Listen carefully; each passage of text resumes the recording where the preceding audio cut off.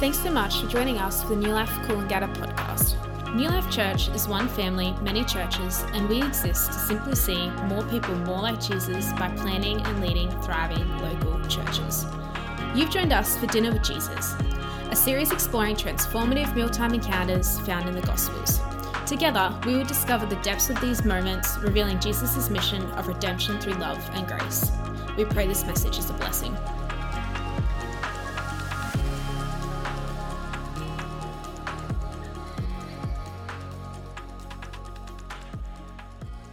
I've not met you. My name is Scott. I am one of the pastors here at New Life Coolangatta, and we're now in week 5 of our sermon series titled Dinner with Jesus.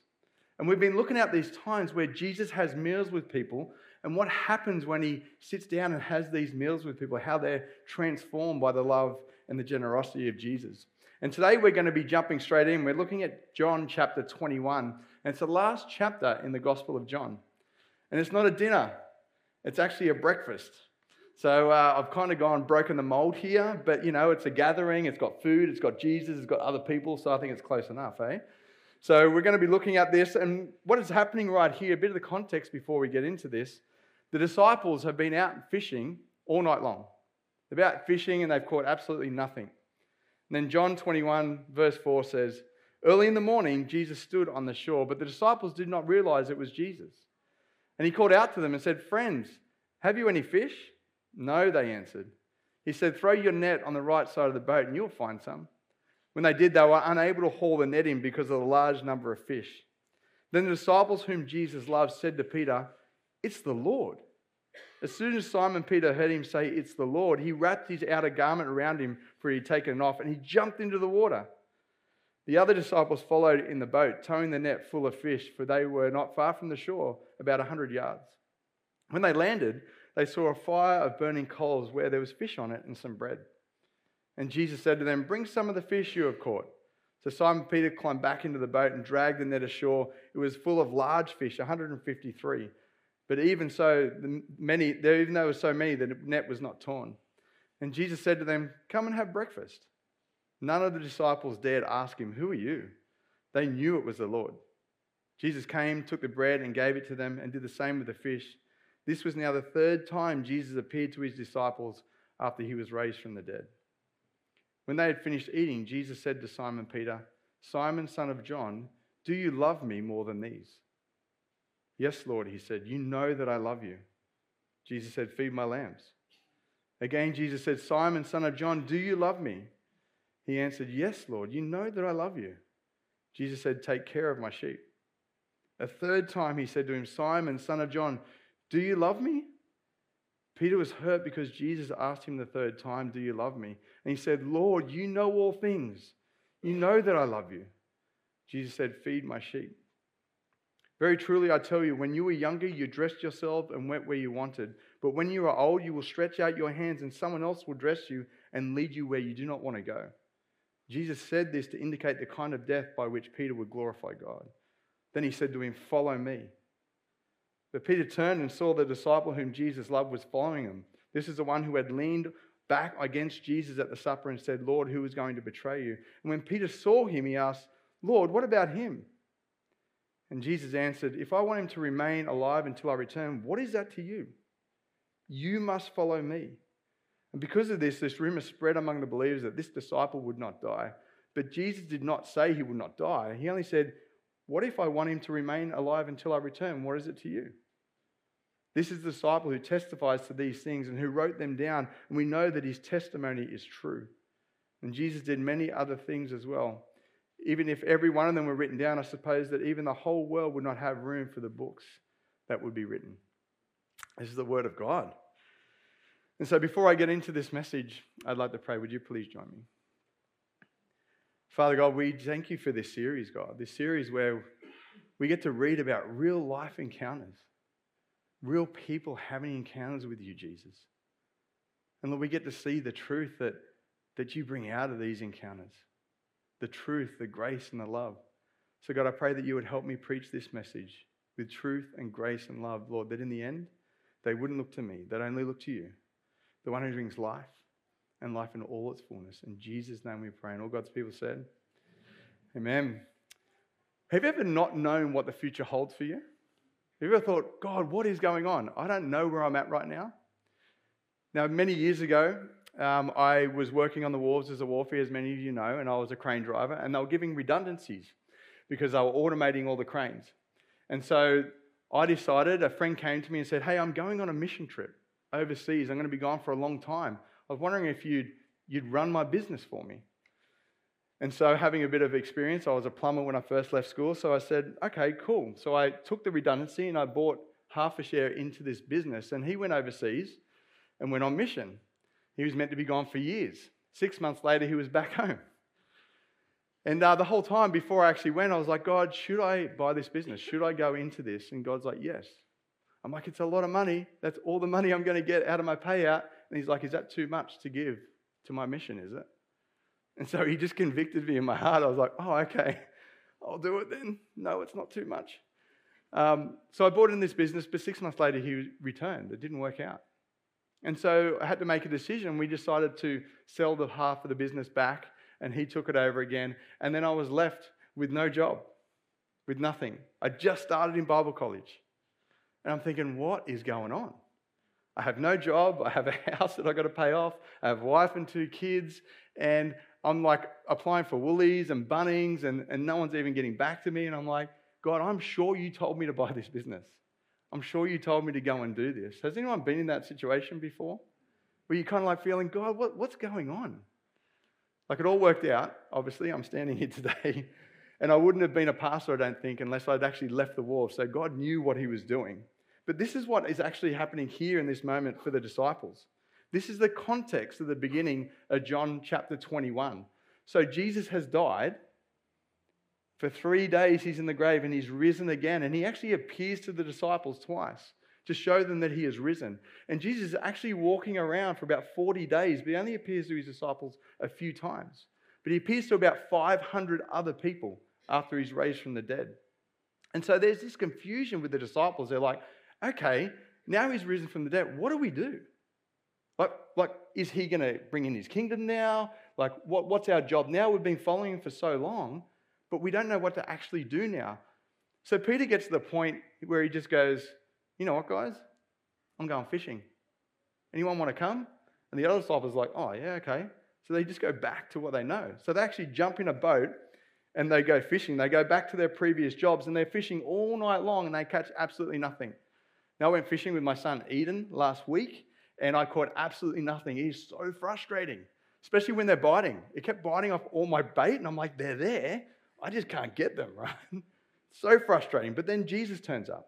It says, early in the morning, Jesus stood on the shore. The disciples didn't realize it was him. And he called out to them. He says, friends, have you any fish? No, they answered. He said, throw your net on the right side of the boat and you will find some. And when they did, they were unable to haul the net in because of the large number of fish. Then the disciple whom Jesus loved said to Peter, it is the Lord. As soon as Simon Peter heard him say it's the Lord, he wrapped his outer garment around him and he jumped into the water. You know, this is really significant because Peter and John know this is Jesus because this has happened before. In Luke chapter 5, Jesus is actually preaching. He's preaching from a boat. He pushes a boat out a little bit and he's preaching to the people on the land. And then he says to Peter, hey, push the boat out. Let's go fishing. And Peter's like, nah, I've been out there all night. There's nothing out there. He goes, let's go fishing. He goes, all right, because you said so, let's go. So they go out and he throws the net over and he gets this huge haul of fish. And Peter in that moment actually recognizes who Jesus is. He recognizes that he's something special, that he's possibly the Messiah. And so he falls at his feet and he says, depart from me, Lord. I am a sinful man. He's like, I know who you are. I'm a sinful man. You need to get away from me. And Jesus says, it's okay. I'm actually going to make you a fisher of men. So John and Peter, they knew this. And Peter gets so much excitement in him, he's not even going to wait till the boat gets to shore. He just jumps off and starts swimming in. And it says the other disciples followed in the boat, towing the net full of fish, for they were not far from the shore, about 100 yards. When they landed, they saw a fire burning coals where there was fish on it and some bread. Jesus said to them, bring some of the fish you have caught.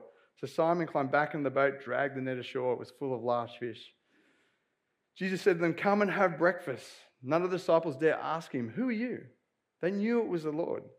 Jesus came and took the bread and gave it to them and did the same with the fish. Now this was the third time Jesus appeared to his disciples after he was raised from the dead. So they get back to shore and there's this good old Aussie beach barbecue going on. Like Jesus has got it all prepared, right? But do you know this is the last recorded meal Jesus has with his disciples in the Gospels? But Jesus actually has a purpose for this meal, and it's specifically for Peter. This meal, it's a meal of restoration, of encouragement, of command, but also of love. You know, Jesus didn't do anything haphazardly. Jesus had a purpose for everything. So when we read the Gospels, we need to really read them really close. And Jesus had a purpose here. It was to show Peter love. So the first thing I want to look at is love. When they finished eating, Jesus said to Simon Peter, "Simon, son of John, do you love me more than these?" You see, after this meal, Jesus asked Peter some questions. And the first one is, "Hey, Peter, do you love me more than these?" But what's Jesus referring to? Well, I think Jesus is referring to the other disciples, and he's referring to the fish, his profession. Like Jesus asked him, "Do you love me more than these other people here? Do you love me more than other people in your life? And also, do you love me more than these, more than the money, more than wealth, more than your profession?" You see, Jesus needs to start here because the command to follow him won't happen if Peter puts anyone or anything before Jesus. Jesus starts with this really important question. It's a really important question for us to consider too. Do we love Jesus more than anyone or anything in this world? Because this command to follow Jesus won't happen if we put Jesus second in any of these areas in life. And I'm going to be real here. Jesus is talking about all of life. Do we put other things before Jesus, like what we do and what we say, what we spend our time on, what we spend our talents on, what we spend our finances on? He's actually talking about everything. All of life, church, is an act of worship. And the way that we live our lives declares who we really love. So is there anything you wouldn't give up for Jesus? Because here's the truth. We invest in things that we love, right? We invest time, energy, and money into things that we absolutely love, like goods, like cars and our houses, in family and friends, in holidays, in clothes, in our pleasures, in our interests, right? We invest time and money into these things, yet we claim to love Jesus, but sometimes we invest very little into our faith. So if Jesus asked you the question, "Do you love me more than these?" what would your response be? You know, I need to be honest. There are things that I do and say that would suggest that I don't put Jesus first. And I need to repent and put him before everything. My time, my talents, my money, everything I've got to put before him. Are you like me? Where we don't fully follow Jesus? Now, to dive deeper into this conversation Jesus is having here with Peter, we need to look at the Greek word for love used in this text here. Because did you know there are 7 different words in the Greek language that translate into love in English? So in English, we only have one word for love, right? But it means many different things. Like I remember with me and my wife, we had our 10-year anniversary years back, and we went to her favorite Greek restaurant because my wife is half Greek. And we're sitting there, and I'm like, "I love you, honey." She goes, "I love you too, but I love this halloumi." Right? We had this halloumi. It was really good, actually. And she's like, "Oh, I love it so much." She was going on and on about this halloumi, right? And I'm like, at the end of the night, I'm like, I don't know who she wants to take home, me or the halloumi. I'm like, I'm pretty sure she's more in love with this, right? Like, we love our husbands and our wives. We love sports. We love surfing. We love our friends. We even love KFC. Can I get an amen? Yes, come on. It's the same word, but obviously they have slightly different meanings. But hopefully we love our spouses more than we love halloumi. But in the ancient Greek language, in the New Testament, when it was written, there's 7 different words that they have for love in the Greek. There are only 4 used in the New Testament. And so I'm going to go through 4 of these to give you a better understanding of how they break the word up to show you what it really means. So the first one is phileo. And then there's eros, and there's storge, and then there's agape. And I want to tell you, like, sometimes we'll bring up the Greek in a message. It's not that we want to look smart. It's not that we want to look cool. It's because of this reason. Sometimes there's just not the right word in the English to translate the real meaning behind the Greek word. So sometimes we go into the Greek to find a deeper, richer meaning for the word. So the first one's phileo. It refers to a love between close friends or brothers. It describes this emotional feeling when you think about your closest friends and how they've always been there for you. So in the New Testament, it's usually translated as brotherly love. Then we have eros. Eros refers to the love that's found in a romantic relationship. It refers to like passion and intimacy. It's where we get our English word erotic from. It's connected to this idea of like falling in love or being in love. And it's the love that's shared between a husband and wife, and it's unique to them and no one else because of the sexual intimacy that they have and that they share. It's a beautiful thing that's only between them. Then we have storge.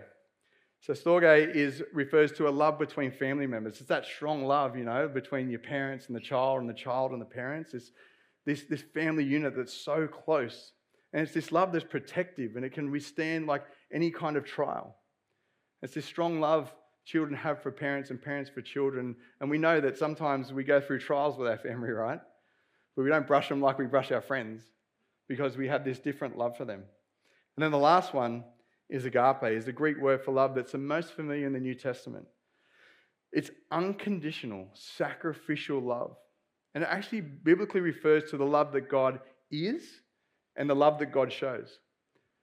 So in 1 John, in one of his letters, he says, God is love. He says, God is agape. He is unconditional, sacrificial, perfect love. And it's the same love that we find in John 3:16. For God so loved the world, God so agape the world, unconditionally, sacrificially loved the world that he sent his only son. You see, agape is this love of choice. It's a love of serving others with humility. It's a selfless love. It's the highest form of the four loves that we've looked at. That's why it describes God and describes his love for us. So now that we've set that foundation, we know the different words for love in the Greek. It will help us understand what is actually happening here when Jesus asked Peter, do you love me? He says, Jesus said to Simon Peter, Simon, son of John, do you love me more than these? Yes, Lord, he said, you know that I love you. Jesus said, feed my lambs. You see, in this moment, Jesus says to him, Simon, do you agape me? Do you unconditionally love me? Do you put me before everything else? Peter's like, nah, I phileo you. I don't love you like you love me. That's as far as I can go. You see, Peter knows that he doesn't love Jesus perfectly or unconditionally. And Peter is still feeling like a failure after denying Jesus 3 times when he was arrested. Remember that story? That just before Jesus is arrested, Peter's like, I'll die for you. Jesus is like, no, you'll actually deny me. And then it happens. Jesus gets arrested and he gets taken away and Peter follows and they say to him, hey, you're one of those Galileans. No, I'm not. Hey, aren't you one of those guys that followed him? No, not me. Don't you know Jesus? I don't know who that man is. 3 times he denied Jesus. And after the 3rd time, it says Jesus turned and looked at him. Could you imagine what that would have looked like? That the 3rd time Peter denied Christ, Jesus just looks at him and Scripture says that he just broke down. He started weeping because he realized, no, actually, I don't love you like you love me. And he just went away, broken man. So in this moment, Peter's here, he's been changed, he's been humbled. And now he admits that he doesn't love Jesus like Jesus loves him. And so Jesus again says, Simon, son of John, do you love me? He answered, yes, Lord, you know that I love you. Take care of my sheep. See, it happens a 2nd time. And Jesus asked Peter, do you agape me? Do you unconditionally love me? Peter's like, I phileo you. And the 3rd time he says to him, Simon, son of John, do you love me? Peter was hurt because Jesus asked him the 3rd time, do you love me? And he said, Lord, you know all things. You know that I love you. Jesus said, feed my sheep. This time Jesus does something beautiful. He actually downgrades the question to phileo. You see, Jesus comes to Peter on this level of his love. That's why Peter's hurting. Because Jesus has asked him, do you agape me? He's like, no, I don't. And then he asked him the 3rd time, do you love me?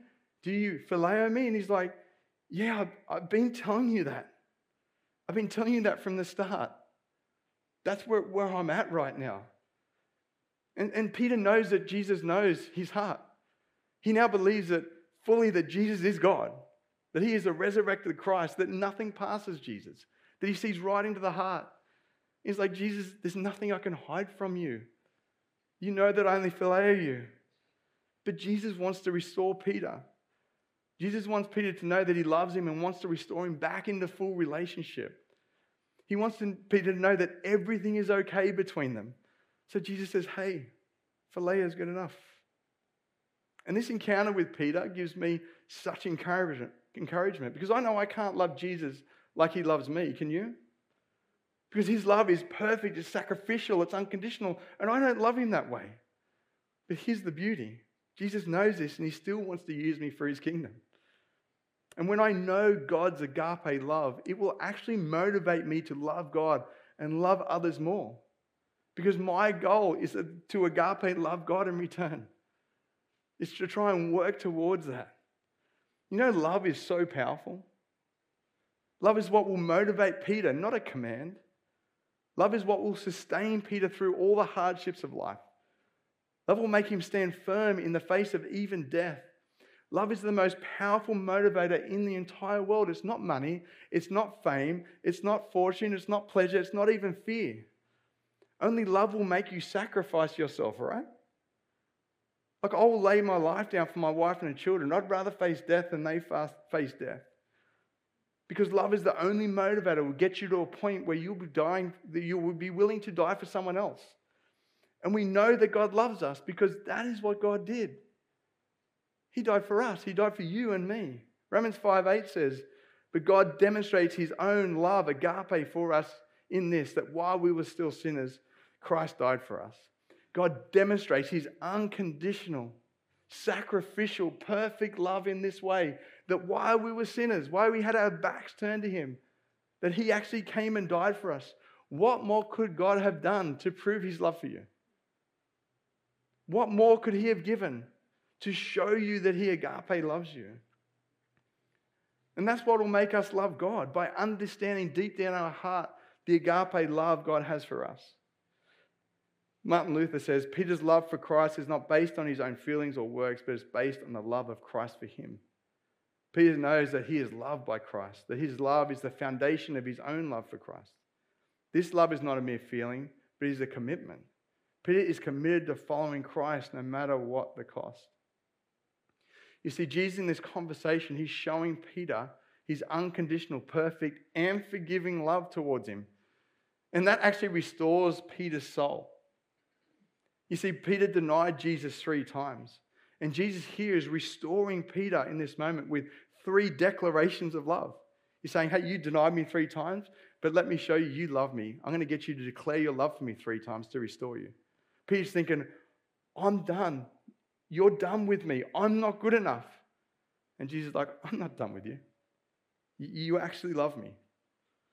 And it's this whole point of this meal was to restore Peter back in a relationship with Jesus and restore his commitment to the mission of God. Because Jesus, at the end of each one, gives him a command. He says, feed my lambs, feed my sheep, and take care of my sheep. He reinstates him. He says, hey, this is your job. Now that we've dealt with that, your job is to feed my lambs. These are new Christians. These are people who are coming into the faith. You feed them milk, right? You feed them the beautiful word of God to help them grow. And then feed my sheep. These are mature Christians, right? We are to encourage one another in love and faith and good works. And he says, take care of my sheep. He's like, I'm going to make you a shepherd over the sheep. Like, we know what sheep are like, right? They just go walking all over the place. They don't know where to find food. They just literally wander. And Jesus is saying, hey, I want you to be a shepherd. I want you to care for them, lead them to green pastures, lead them to water. John Chrysostom says, and Jesus said to Peter, feed my sheep. What does this mean? It means nothing other than this: tend them, care for them, shepherd them. He did not say rule them, but feed them. And what is feeding sheep? Nothing other than providing them with the spiritual nourishment, bringing them to divine pastures and protecting them from the wolves. You see, here, Jesus is calling Peter to lead the church, but in a way that's different to the world. Jesus wants Peter to lead like him, sacrificially, servant-heartedly, feeding, caring, leading, guiding, actually serving. Sounds a lot like discipleship, doesn't it? It actually sounds like this opposite. Church, this is the Great Commission that he says later before he ascends, to go and make disciples, but put in practical terms. So if you want to know what it's like to disciple someone, then obey this command to Peter and think, what can I do to care for this person, to feed them, to protect them, to guide them through God's word, through his Bible? It's simply helping people know, love, and follow Jesus, the Good Shepherd. So after lovingly restoring Peter, Jesus tells him what's actually going to happen in the future. He says, very truly, I tell you, when you were younger, you dressed yourselves and went where you wanted. But when you are old, you will stretch out your hands and someone else will dress you and lead you where you do not want to go. Jesus said this to indicate the kind of death by which Peter would glorify God. And he said to him, follow me. He says, when you were younger, you did what you wanted. But now, that's not going to happen. That's so true for me. You know, coming to faith at 33, I did what I wanted. My whole life was just about me. My whole life was what I could get out of life, what I could rip off others, spend all my money on my own self. I did what I wanted. And then I met Jesus. And he transformed my heart that now I actually desire to follow him. And I go places where I don't want to go. Like if someone told me, 6 or 7 years ago, you're going to plant a church, I would have gone, you're nuts. I don't want to plant a church. But then God called me to plant a church. I'm like, Lord, the most joyous thing I can do is follow you. Even though I'm not ready, even though I'm not good enough. If you're saying go, I'll go. And now Peter is going to follow Jesus. And he's actually going to be put to death for his faith.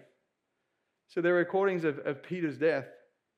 It wasn't straight away. It was quite a ways after Jesus ascended. But Peter was actually crucified. And when they announced that they were going to crucify him, he said, I'm not worthy to be crucified like my Lord. Crucify me upside down. And so they did. They crucified him upside down. So why didn't he just deny Jesus? Why didn't he just deny the faith and save himself from being killed? Because something changed. Something changed in Peter's heart. Now Peter is full of the Holy Spirit. And he's actually seen the risen Christ. So he won't deny Jesus anymore, and he's not afraid of death anymore because of Jesus' resurrection. Peter knows that he also has eternal life. And we know that we are going to be persecuted if we follow Christ. Matthew 5:10, Jesus says, blessed are those who are persecuted for righteousness, for theirs is the kingdom of heaven. Blessed are you when people insult you, persecute you, falsely say all kinds of evil against you because of me. Rejoice and be glad, because great is your reward in heaven. From the same way they persecuted the prophets who were before you. Peter heard these words, and Peter now believes these words. He believes that he has a reward in heaven, that if he dies on earth, that is not the end of the story for him.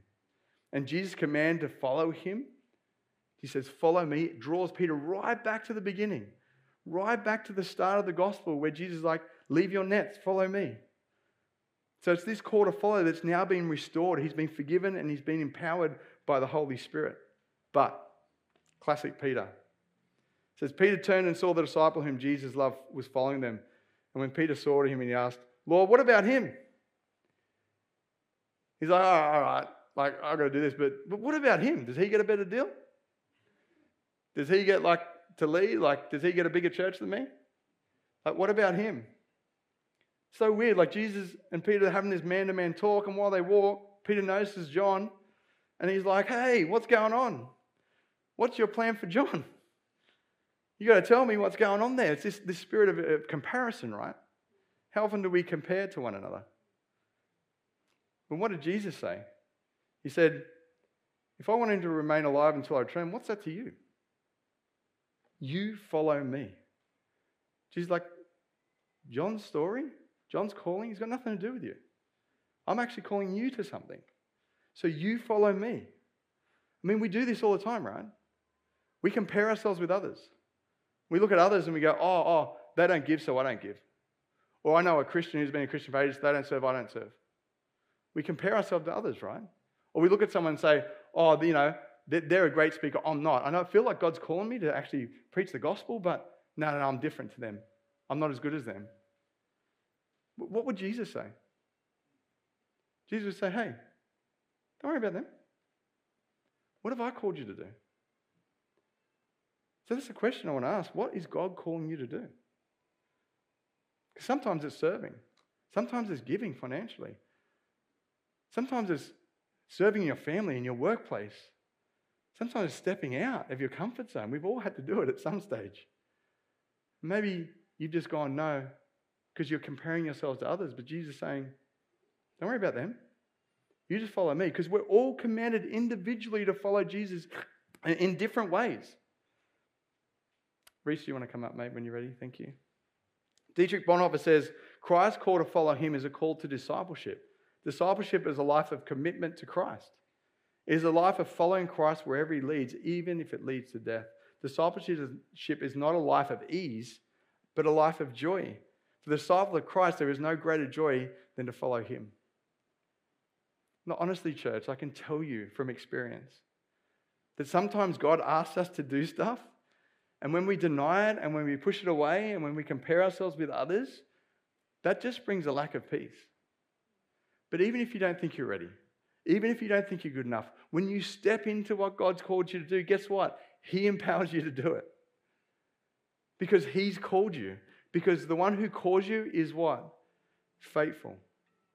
That's what the Word of God says. So the question is, are you a disciple of Jesus? Are you a follower of Jesus? Are you a lover of Jesus? Because here's the truth. To be a Christian, saved and filled with the Holy Spirit, you'll be all of these. And if we're not, we need to ask ourselves the hard question. Is my faith real right now? Because Jesus calls us to follow him in all that he teaches and commands. John 14:23 is one of my favorite verses in the Bible. It says, anyone, this is Jesus talking, anyone who loves me will obey my teaching. And my Father will love them, and we will come and live with them and make a home with them. Jesus says, if anyone loves me, they will obey me. He doesn't say, if you love me, you must. Notice this isn't a command. He's actually saying, if you love me, this will be a fruit. If you truly love me, you will actually obey me. And you'll do it with joy. And he says, my Father and I will come and make a home with you. He'll actually empower us. You see, a true disciple of Jesus obeys with joy because we know God and we love God, even if it's just phileo love. We love God for who he is and what he's done for us. So you're being obedient to the command to follow Jesus? John then finishes the entire gospel with this. This is a disciple who testifies to these things and who wrote them down. We know that his testimony is true. Jesus did many other things as well. But if every one of them were written down, I suppose that the whole world would not have room for the books that would be written. Do you know Jesus did a multitude of other things? Like they followed him for 3.5 years every single day. We just get a tiny snippet of the things he said and the things he'd done. There is so much more that could have been written. And he says this testimony is true. True, straight from the eyewitness account. This is a man who walked with Jesus. This is the whole reason why Jesus wrote this gospel, was to prove that Jesus is the way, the truth, and the life. It's to prove that Jesus is our Savior and our God. And he literally tells us this in chapter 20. He says, Jesus performed many other signs in the presence of his disciples, which are not recorded in this book. But these are written that you may believe that Jesus is the Messiah, that he is the Son of God, and that by believing you may have life in his name. John's just teaching us the gospel here. He's saying, I wrote this book that you may believe that God himself stepped off the throne and came down. That God himself presented himself in flesh. That he took on human flesh. That he felt pain and suffering and grief. That he was battered and bruised and he was nailed to a cross. That the Son of God hung there for you. That by believing in his name, believing he died for you, and that he rose again in victory over your sin, that you would have life in his name. This is the gospel of Jesus Christ for all who repent and put their faith and trust in him. So the questions are from this text, do you love me more than these? Do you love me more than these? Okay, well, take care of my sheep. You know, we all have a purpose in the kingdom of God, each and every one of us. And he's asking you, follow me. Don't compare yourselves to others. Don't worry about what other people are doing. You be obedient to what I'm asking you to do. Why? Because Jesus is the Messiah. He is the Son of God. So he is worthy of our worship and our obedience. So just imagine with me in this moment, you're walking with Jesus. You get that opportunity to walk along the beach with him. And he turns to you and he looks you in the eye. He says, do you love me? What's your answer? And then he says to me, hey, follow me. You follow me. Will you follow him today? Will you join me in prayer? Father God, I love your word so much.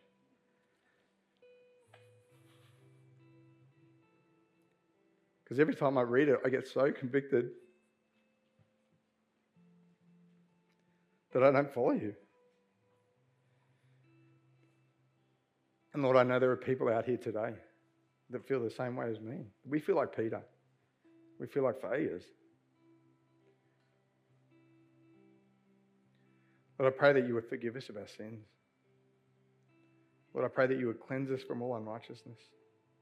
Lord, I pray that you would fill us with your Holy Spirit in power. That we would have the boldness to follow you, Lord, in everything you're asking us to do. So, Holy Spirit, I pray you come now. Would you speak to us individually? What are you calling us to, Lord? And you might be sitting here today, if you've never put your faith and trust in Jesus, you didn't know that God unconditionally loves you. That means it doesn't matter what you've done. It doesn't matter how much you've sinned. He loves you so much that he was willing to die for you if you would just come to him. Come to the table.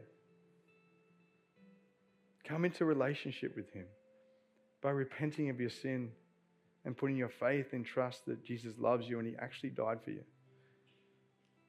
So if that is you, while everyone's head's bowed, I'd just love to pray for you. So I'd love you to just put your hand up so I can see who you are and pray for you. You can do that now. Thank you, Lord. Thank you, Jesus.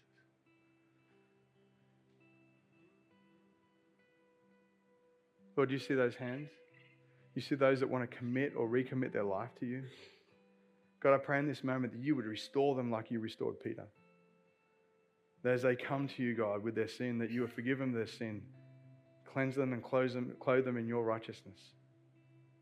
Lord, we thank you and we praise you and we glorify your name for what you have done.